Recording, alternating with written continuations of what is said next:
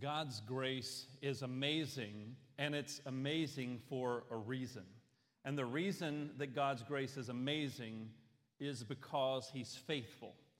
We can trust that His grace is going to be continuous. His grace is not contingent upon the way He may be feeling that day, like you or I. His grace is not contingent upon your performance, whether you do good or whether you may be stumbling and failing. He's consistently full of grace. He's consistently rich, as Scripture says, in mercy.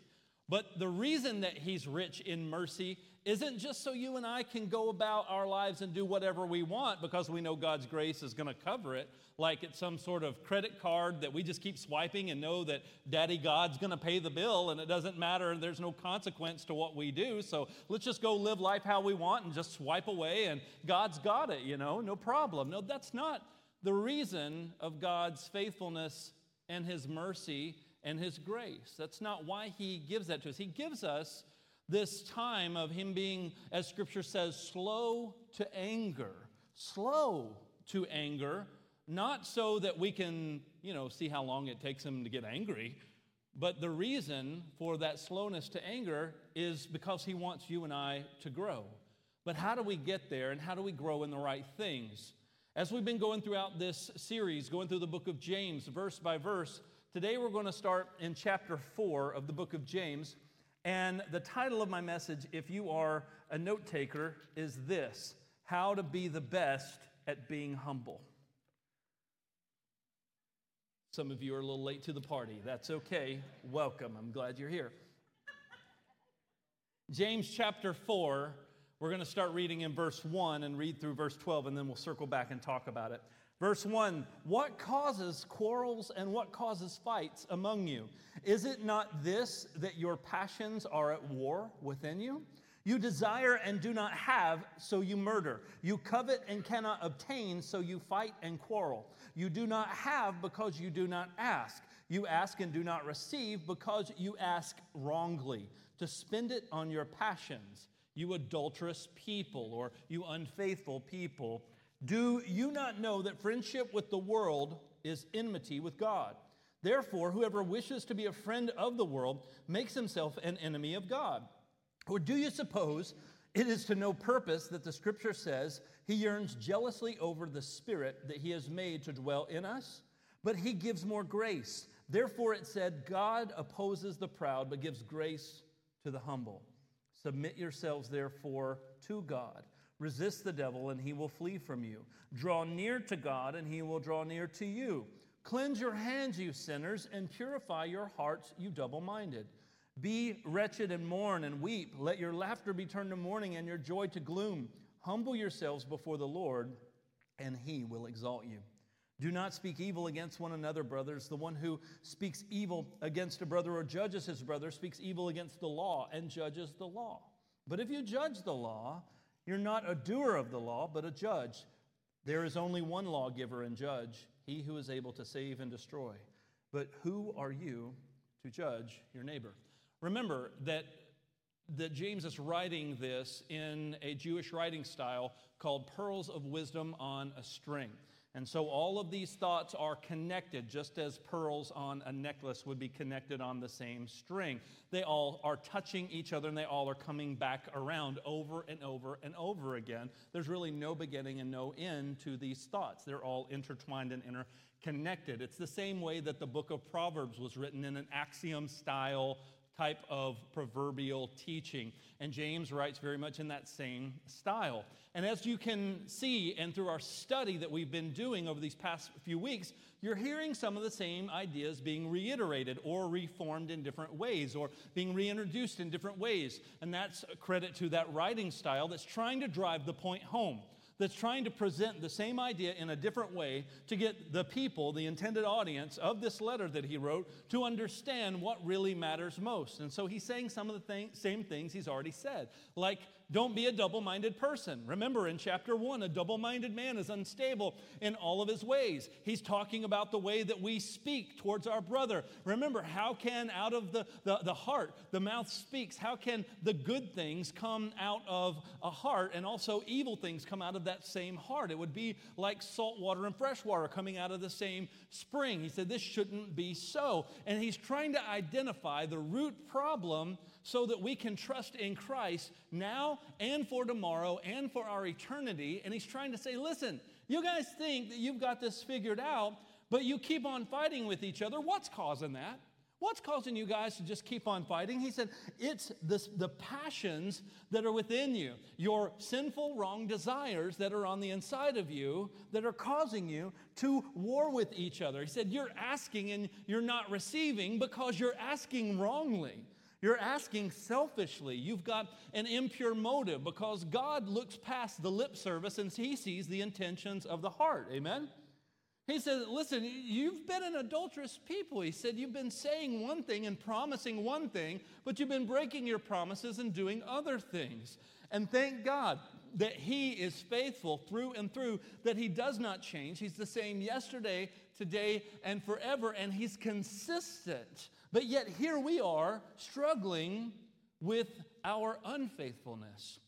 Here we are struggling with things like friendship with the world that James writes clearly is enmity with God. How can we call ourselves a friend of God and yet also want to be a friend of the world to where we've got our foot in both camps and we want to be Christians over here and follow Jesus and trust in the Lord, but then we kind of want to do our own thing too over here? He's saying, no, this is double-minded. This is the same thing I've been trying to tell you. It's not going to work out because you're trusting in your way of doing things over trusting in God. And this is so prevalent in our world today. Because people will say things like, well, that may not be true for you, but it's true for me. Or that may be true for you, but it's, certainly I'm not going to live my life that way. So you choose your truth. I'll choose my truth. All roads lead to heaven. We all just sing kumbaya, hold hands, happy, shiny people, all that stuff. And you just be a nice person because at the core, we all believe this idea that we're good. Even people who don't know Jesus believe at the core that they're good. And you hear this often reflected when someone gets challenged by either something that's taught in Scripture or maybe they're just being challenged on an idea or a thought in general. And how do people always respond? They always respond the same when they get defensively. It doesn't matter, Christian, non-Christian. Well, I'm a good person. Isn't that what people say? You hear them say that kind of stuff all the time. How do we qualify what is a good person? Because what does that mean? Does it mean I'm benevolent? Does it mean that I'm someone who's nice?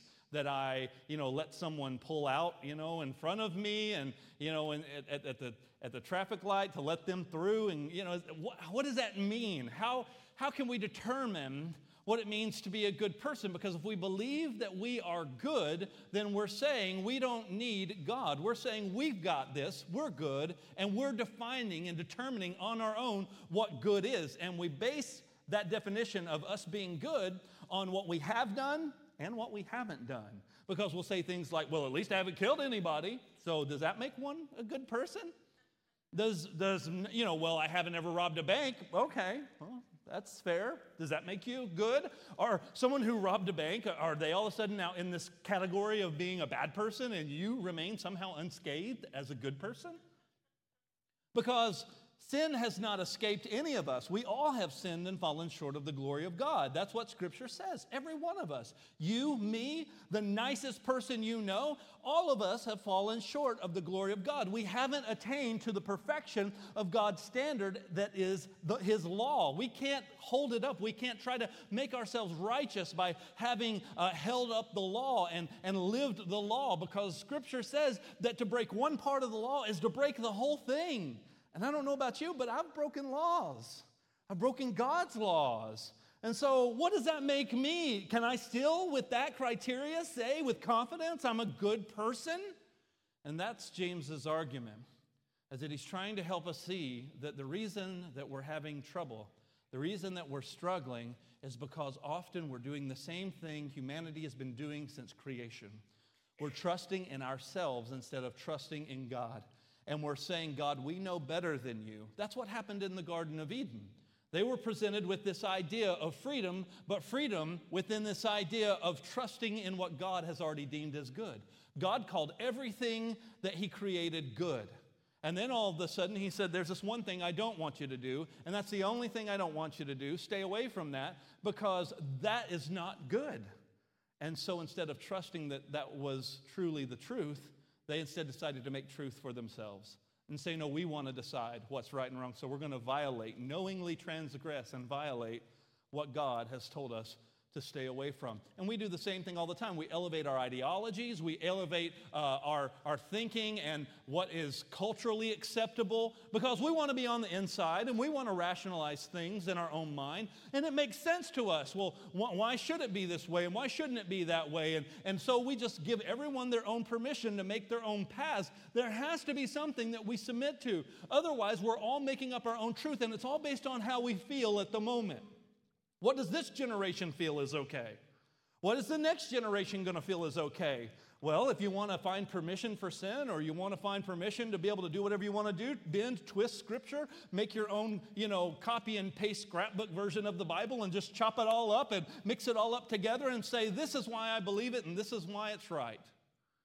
And we can do that stuff all day long, and unfortunately people do, because their emotions are in the driver's seat. Because they're being led by their feelings because of what they feel is right. And too often we equate our feelings with God. And we say, because I feel this, this must be God. Can I tell you that your feelings will deceive you and lie to you? How many of you have ever been, deceived by your feelings? Where I think so. Me, both hands, both feet, right? I think that we've all been deceived by our feelings, where my feelings were telling me one thing, but it was not true at all. That's what James is trying to say. He's saying you're following these passions on the inside of you. You're following these emotions, and you're trusting in these emotions instead of submitting those emotions to the truth. You see, following passion can be deceptive because our feelings are deceptive. But feelings are good. They're a gift from God. Right? Mr. Rogers, it's a beautiful day in the neighborhood. Your feelings are good, right? Your feelings are good. There's nothing wrong with your feelings because God created them. So let's not just be robots, okay? Feelings are good, but here's how feelings work. They are a reaction to things that are happening or things that you want to happen. So they are very much a passive thing that happens after a circumstance has arisen, or after a thought has risen up in your mind or in your heart, and then you feel. You see, God, he works the opposite way. So many of us are led by our feelings, and we equate our feelings to God, and we think that God is just simply leading us because it feels good or it feels right. Can I tell you that God, first and foremost, is going to lead us by his Spirit and his word, and then the feelings follow that. The feelings shouldn't lead us. The feelings follow what God has already said. And sometimes that's hard because I don't feel very good about certain scriptures. I don't like some of them. If I would have written the Bible, I would have written some things very differently because some of this stuff is hard, right? But that's why God didn't offer for me as a selfish person to pen scripture. No, instead, he, by his Spirit, wrote this word. It's very God-breathed, the very word of God. And as we trust that the Holy Scripture is indeed the word of God, then he's not going to operate outside of his word. So that means if I see something about God's character and God's nature in his word and I feel differently about it, God doesn't care about how I feel about it. That means I need to side with God because he's not consulting me on how I feel about what he said. If he said it, then he said it. That should be the end of it. What's my job at that point? It's to respond. How should I, as a follower of Jesus, respond? In humility, by saying, Lord, not my will, but your will. Lord, not my thinking, not my desires, not how I wish the world was or how I want the world to be, but God, your will, your way above mine. That's hard to do when you're faced with a challenging situation where maybe there's something on the line, like a relationship, where there's maybe something on the line like being accepted at work or being accepted with a circle of friends. And you're trying to live biblically. You're trying to live in a way that will honor and glorify God. And you're trying to live in light of eternity. and you're in the middle of the pressures of this world, and the world wants to tell you to go one way, and it seems popular, and it seems right to a man. That's why Proverbs 14:12 says, there is a way that seems right to a man, but in the end, that way leads to death. Jeremiah 17:9 says that the heart is deceitful above all things, and it's desperately sick. Who can understand it? I love this parable Jesus gives to help us understand this. In Matthew 7:24 through verse 27, it says, everyone then who hears these words of mine and does them will be like a wise man who built his house on the rock. And the rains fell, the floods came, the winds blew, beat on the house, but it did not fall because it had been founded on the rock. And everyone who hears these words of mine, and remember James saying not just be a hearer but be a doer, but the person that hears and does not do them is going to be like a foolish man who built his house on the sand. And the rain fell, the floods came, the winds blew, beat against the house, and it fell, and great was the fall of that house. I remember when my family went on vacation, I was 13, 14 years old, and we stayed in this place in Florida where we had a private beach. And because we had our own private beach, I wanted to make this amazing sand sculpture like I had seen people do on TV, you know, like the really impressive ones. And mine was impressive to me anyways. But I kid you not, I spent hours and hours out there working on that thing, but I didn't understand how the tide works. I went inside, and I thought it was going to be out there a little bit later. And when I go back out to look at my amazing sculpture that I had spent all day on, it was completely gone. Where did it go? Who wrecked this thing, right? What happened? It was built on the sand. What's the thing with sand? It's always shifting with the tide. It gets affected by all these other outside circumstances and sources and elements that can affect it and impact it. And if I build my life on my emotions and how I feel about things, I'm building my life on the sand, because every time something comes around that I don't like, well, there goes my foundation. Now my house is unstable, my life is unstable, because I'm building my life on something that moves. So for my life to be built properly, everything's always got to go my way. And I've got to always feel good about everything. And that's just not reality. My feelings will lie to me. My feelings will deceive me. So there has to be something that transcends my emotions, that I trust in, that I follow, that I humble myself under. And this is where James goes on to say that we need to humble ourselves under the mighty hand of the Lord, and in due season He will exalt us, because God is faithful, not just trusting in how we may feel about something or how circumstances may change. Because we see this in the world all the time, where whatever the latest thing that whatever news media or whatever the social media wants to publish and make popular, that's what we all care about. And then we just stop caring about that thing as much all of a sudden. And we start caring about something else. We get yanked over to something else. And then all of a sudden that gets old, and it's not, selling as making as much money as the news of the day was, quite yesterday. So something new has to happen. And now let's all get upset about this. Oh, I can't believe it. And we all just get upset about it, and we're just being yanked around from thing to thing. And we're being yanked around from cause to cause, and we're not anchored in anything. And we're just allowing ourselves to be led by our emotions as to where Christ wants us to be anchored in Him and live that way consistently, because He is faithful. And here's what our faithful God has called us to. He's called us to faithfulness. He's called us to faithful living. God has called you and I to faithful living. Remember earlier when I said God just didn't give us this sin credit card that we could continue to swipe because He's slow to anger and we just want to abuse that, and He'll just forgive us and don't worry, He'll pay the bill and we can just live however we want to live. No, that's not why He's slow to anger. That's not why He's rich in mercy. That's not why He has given us this time. He's given us this time because He wants us to grow in faithfulness. He wants us to emulate that faithfulness that He has shown to us. He set a pattern of faithfulness because He's called us to holiness. He's called us to Christ-likeness. He's called us to faithfulness, not to somehow, have a little Jesus over here and then do whatever I want over here. No, He's calling us to be faithful, you and I, in every area of our life, not just on Sunday, but for me to be found faithful, that's going to require something of me. It's going to require that I submit my way and my thinking and my values and my priorities to Him and say, Lord, your will, your way, your priorities, your values now have become mine.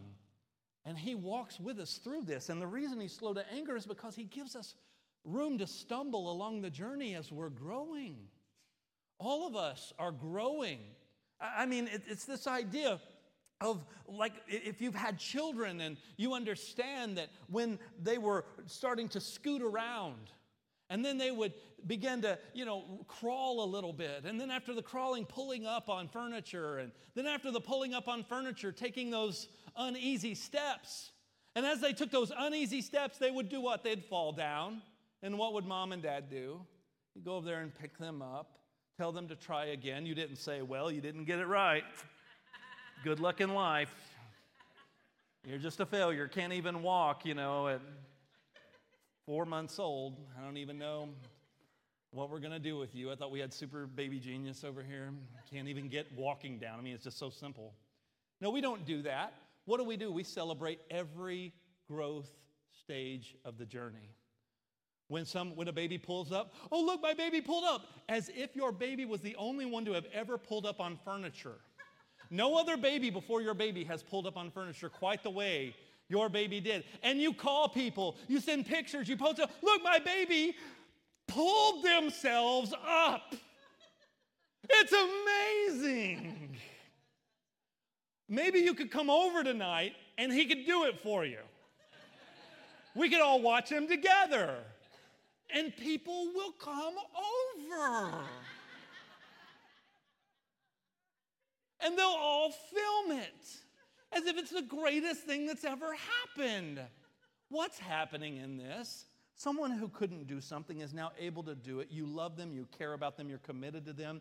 They failed many times. It took them a while to get there and figure it out. But they figured it out, and you celebrated. You celebrated. You were so excited for them. But you didn't want them to just stay there either, did you? No, you wanted them to do what? Continue to grow. Now they took another step and another step. Oh, they're walking. Then they get stronger. Now they're running.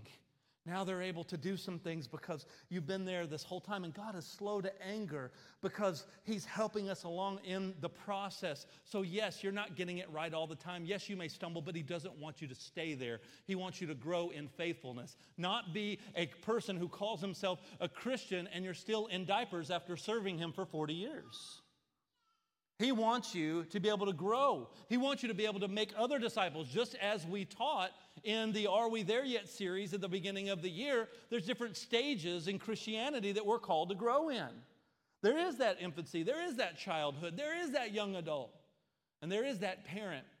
There are those different stages that we're called to grow in, and we should all be growing in it. But to grow in it, you got to do more than just say, I'm a Christian, and just continue to come to church and attend classes. No, you've got to do some stuff. You'll stumble along the way. You've got to step out in faith. You've got to intentionally grow, amen? It means I have to apply what I've been learning, not just amass more information. I've got to actually apply what I already know, and that's what James is trying to drive home. But that requires me to trust in something greater than my feelings. I want to start something new with us where if you're a social media user, you can use this hashtag if you want to. But every week, I want to kind of have the sermon in a sentence to help this be a little bit more sticky so you can remember it. And I want to call it the BCC Big Idea. And so our BCC Big Idea for the week is this: the pathway to humility is faithfulness to God. You want to know how to grow at being humble? Because that sounds like a weird thing to even say. How can I get better at being humble? Well, here's how you do it. Faithfulness to God. As He is faithful, you be found faithful in every area of your life. I'm going to ask my buddy Bryce to come out here on stage with me. And as Bryce is making his way out here, I want to give you this visual because I want you to remember this. I want this sermon to be something that sticks with you and something that you can remember beyond just our time here together. Because I think that too often we just come to church and we leave and we just forget things and we go on about our day. But I want this to stick with us because I think this will help us to grow a lot. So Bryce is going to do something amazing for us by taking this ping pong ball and balancing it on said hairdryer. You can go ahead and do that, Bryce. Watch him. Bryce, give it up for Bryce, ladies and gentlemen. Now, this is great. I'm impressed that you're doing this, Bryce. But there's something about not looking? What? You didn't even do that first service. You looked the whole time. Man, he took it to a whole nother level for second service. Yeah. So this ball's unstable, but yet it's kind of, doing its thing. It's staying there. And here we read in James where he talks about this idea of humility. And he talks about how we are to humble ourselves under God's hand. And it doesn't make sense that putting something over us could actually help us to grow. We would think that that would be like an obstacle. We would think that the pathway to growth would be us being able to go on our own and do our own thing and explore our way. But Scripture says the exact opposite. The Scripture gives us this idea that if something is over us, that being the hand of God, if the hand of God is over us, which what is God's hand anyways? God's hand, that's anthropomorphic language, which is not really an actual God's physical hand. It's talking about God's authority. It's talking about God's power. If I submit to His power, if I submit to His authority, then Scripture says in due season, He will exalt us. So as I put something over me, I am able to actually do something I couldn't do before in my own strength and my own power. Much like the paper towel tube 2000 over this ping pong ball, which Bryce has.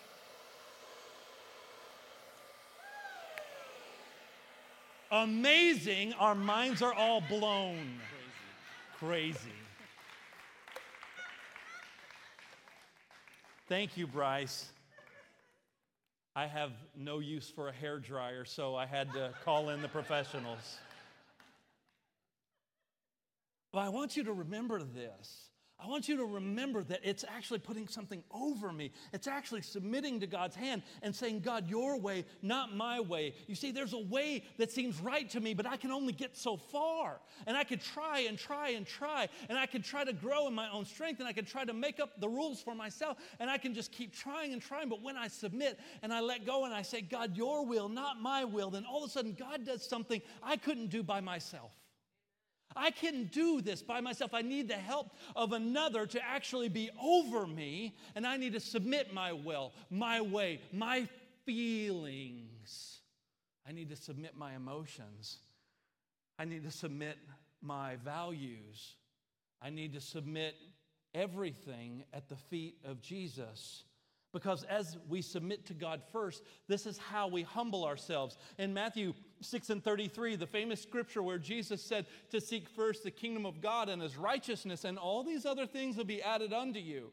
That's what Jesus is trying to say here, is that if we will be faithful to God first, then all of a sudden we can begin to actually grow in humility. We can grow in our impact on eternity. We can grow in living our life for the glory of God. But it takes us humbling ourselves and submitting to God first. Let's read the rest of James 4. Let's pick it back up in verse 13 where we left off. Come now, you who say today or tomorrow we will go into such and such a town and spend a year there and trade and make a profit. Yet you do not know what tomorrow will bring. What is your life? For you are a mist that appears for a little time and then vanishes. Instead, you ought to say, if the Lord wills, we will live and do this or that. As it is, you will boast in your arrogance. All such boasting is evil. So whoever knows the right thing to do and fails to do it, for him it is sin. So here, James is saying this idea. He's not telling you not to put things on the calendar and plan things. Don't get weird with this scripture, okay? Where you look at it and you go, oh, well, I'm not supposed to make plans for tomorrow because that's what James says. That's not what he's saying. Stop being strange. What he's saying, some can do that a little easier than others, but he's saying here that you're living your life in such a way where you're making plans and you're making those plans arrogantly because you're not even considering that every day is a gift. You're not considering how fragile life is. You're not considering how even the very breath in your lungs is a gift from God. You're just going on and planning and making plans, and you're not even taking time to consider what is the will of the Lord and what does He want me to do. And if He gives me another day, awesome. I want to use it for the glory of God, and I want to be submitting to Him and be found faithful more that day than I was the day before. And so He's not saying don't fill up the calendar. He's just saying when you start putting things in the calendar, are you taking into consideration first, I want to be found faithful with what I want to do.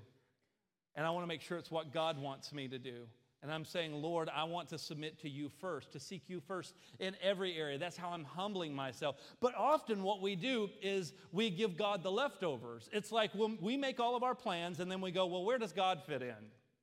Instead of us prioritizing the things of God and being found faithful in those things first. And then everything else, as Matthew 6:33 says, will be added unto you. Everything else will begin to work and lock into place because you've done the thing you needed to do, which was submit and trust. The steps of a righteous man are ordered by the Lord. Trust in the Lord with all your heart. Lean not on your own understanding. Acknowledge Him in all your ways. He will direct your path. Romans 10:17, it says that faith comes by hearing, and hearing by the word of God. I want to be someone who is full of faith, who is pleasing unto God, because Hebrews 11:6 says that without faith it is impossible to please God, for He's a rewarder of those who diligently seek Him. I want to make sure that I'm full of faith, that I'm hearing the word, and that I'm living it out and doing it. Amen? That I'm not just giving Him lip service, that I'm actually doing what He wants me to do in every area of my life. So what does this mean? It means that faithfulness to God should be the priority of every Christ follower. Every one of us.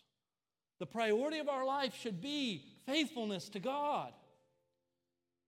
Faithfulness to God should be the center of our lives in everything that we do. Everything we do should be affected by that priority. Not just Sunday, not just the big decisions in life that are tough and where we go, God, I need You. Every day, in every situation. Here's how we do this, church. I prioritize faithfulness to God in my time by asking God how I can use my time to give Him glory first. First, when I sit down with the calendar. I prioritize faithfulness to God concerning my finances first, not leftover. First, God, I'm trusting in You first with those resources. I prioritize faithfulness to God in my affections and in the things that He's gifted me to do, in my talents and abilities and my interests. God, even in those things, I want to prioritize faithfulness to You first, not with what's left over. And we think so much that God doesn't care about those things in our lives, so we don't think to include God in those things in our lives. Never even thinking or giving thought to prioritize Him first. But can I tell you that when we live our life faithful with putting priority on bringing honor and glory to God in every area of our life first, can I tell you that will radically change your life? It will radically change your life.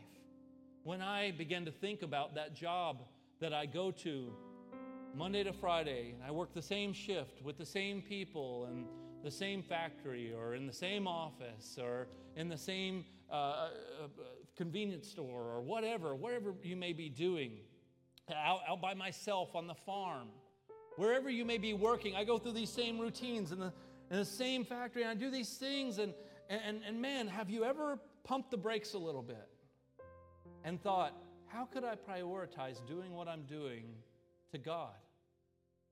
Maybe God has put me here for a reason, and it's more than for me to just produce for this company or for me to earn an income for my family, because there's people involved, there's relationships involved, there's opportunities around you. There may be time where you're driving a truck and you're by yourself, and God is wanting to just download some awesome things to you and help you to grow, whatever the case may be. Think about everything you're doing and say, God, I want to submit this to You first, not last, not if I have some left over, not if I'm having a good day. No, when I feel like it and when I don't, because my feelings aren't dictating my faithfulness to God. I want to be faithful to God in every area. When I get my income coming in, God, what do You want me to do with this? Because I want to honor You first with this. How can we steward our income in a way that will honor You first? not with what's left over. God, how can I steward my time this week as I'm making plans and preparations, Lord? How can I steward my time in a way that's going to honor you and put you first? Think about that first in all of your comings and goings and all of the things you're doing. God, at work this week. God, when I hang out with friends. God, when I go and do some of the leisure activities and recreational activities that I enjoy doing. How can I do those in a way that will honor and put you first? And can I tell you this, that the answer to that question is going to be the pathway to humility. The answer to that question is your pathway that God has put you on to humble yourself under the mighty hand of God. It's by saying, Lord, I submit my will, my way. I wanted to get this out of this deal, but Lord, you know what? I want to change my heart in this. I want to change the priority here. I want to change the focus of my marriage or of my family or of my business or of my coworkers and the work environment I'm in or my circles of friends that I'm with. I want to change that priority. So Lord, help me to put you first and to seek you first in everything that we do. Not just with what's left over. And oh yeah, we have to have our God time now. Yeah, I have to start thinking about God now in this area because, oh boy, it's getting pretty dicey. No. First. Seek first.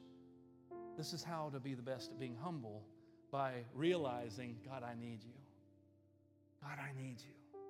And so I want us to do that together as we remember the pathway to humility is faithfulness to God. And the greatest act that he ever did was by being that faithful God who fulfilled on his promise to redeem man back into himself, to make a way where there was no way. And that way that was made was Jesus Christ. Jesus who came and died on the cross for you and for me. Jesus who came and was faithful till the end, who did not waver, who said that this is the way, this is the will, this is the plan, and submitted and gave up his life for you and for me. And so as Jesus did that for you and for me, let's honor that act of dying on the cross in our place that Jesus did by remembering this through receiving communion together. So if you have your communion elements, I want us to take a moment and do what 1 Corinthians 11 instructs us to do, as the Apostle Paul wrote to the church there in Corinth, to examine yourself. So as you examine yourself, may we examine ourselves to be found faithful. Lord, help us with this as we take this time here together.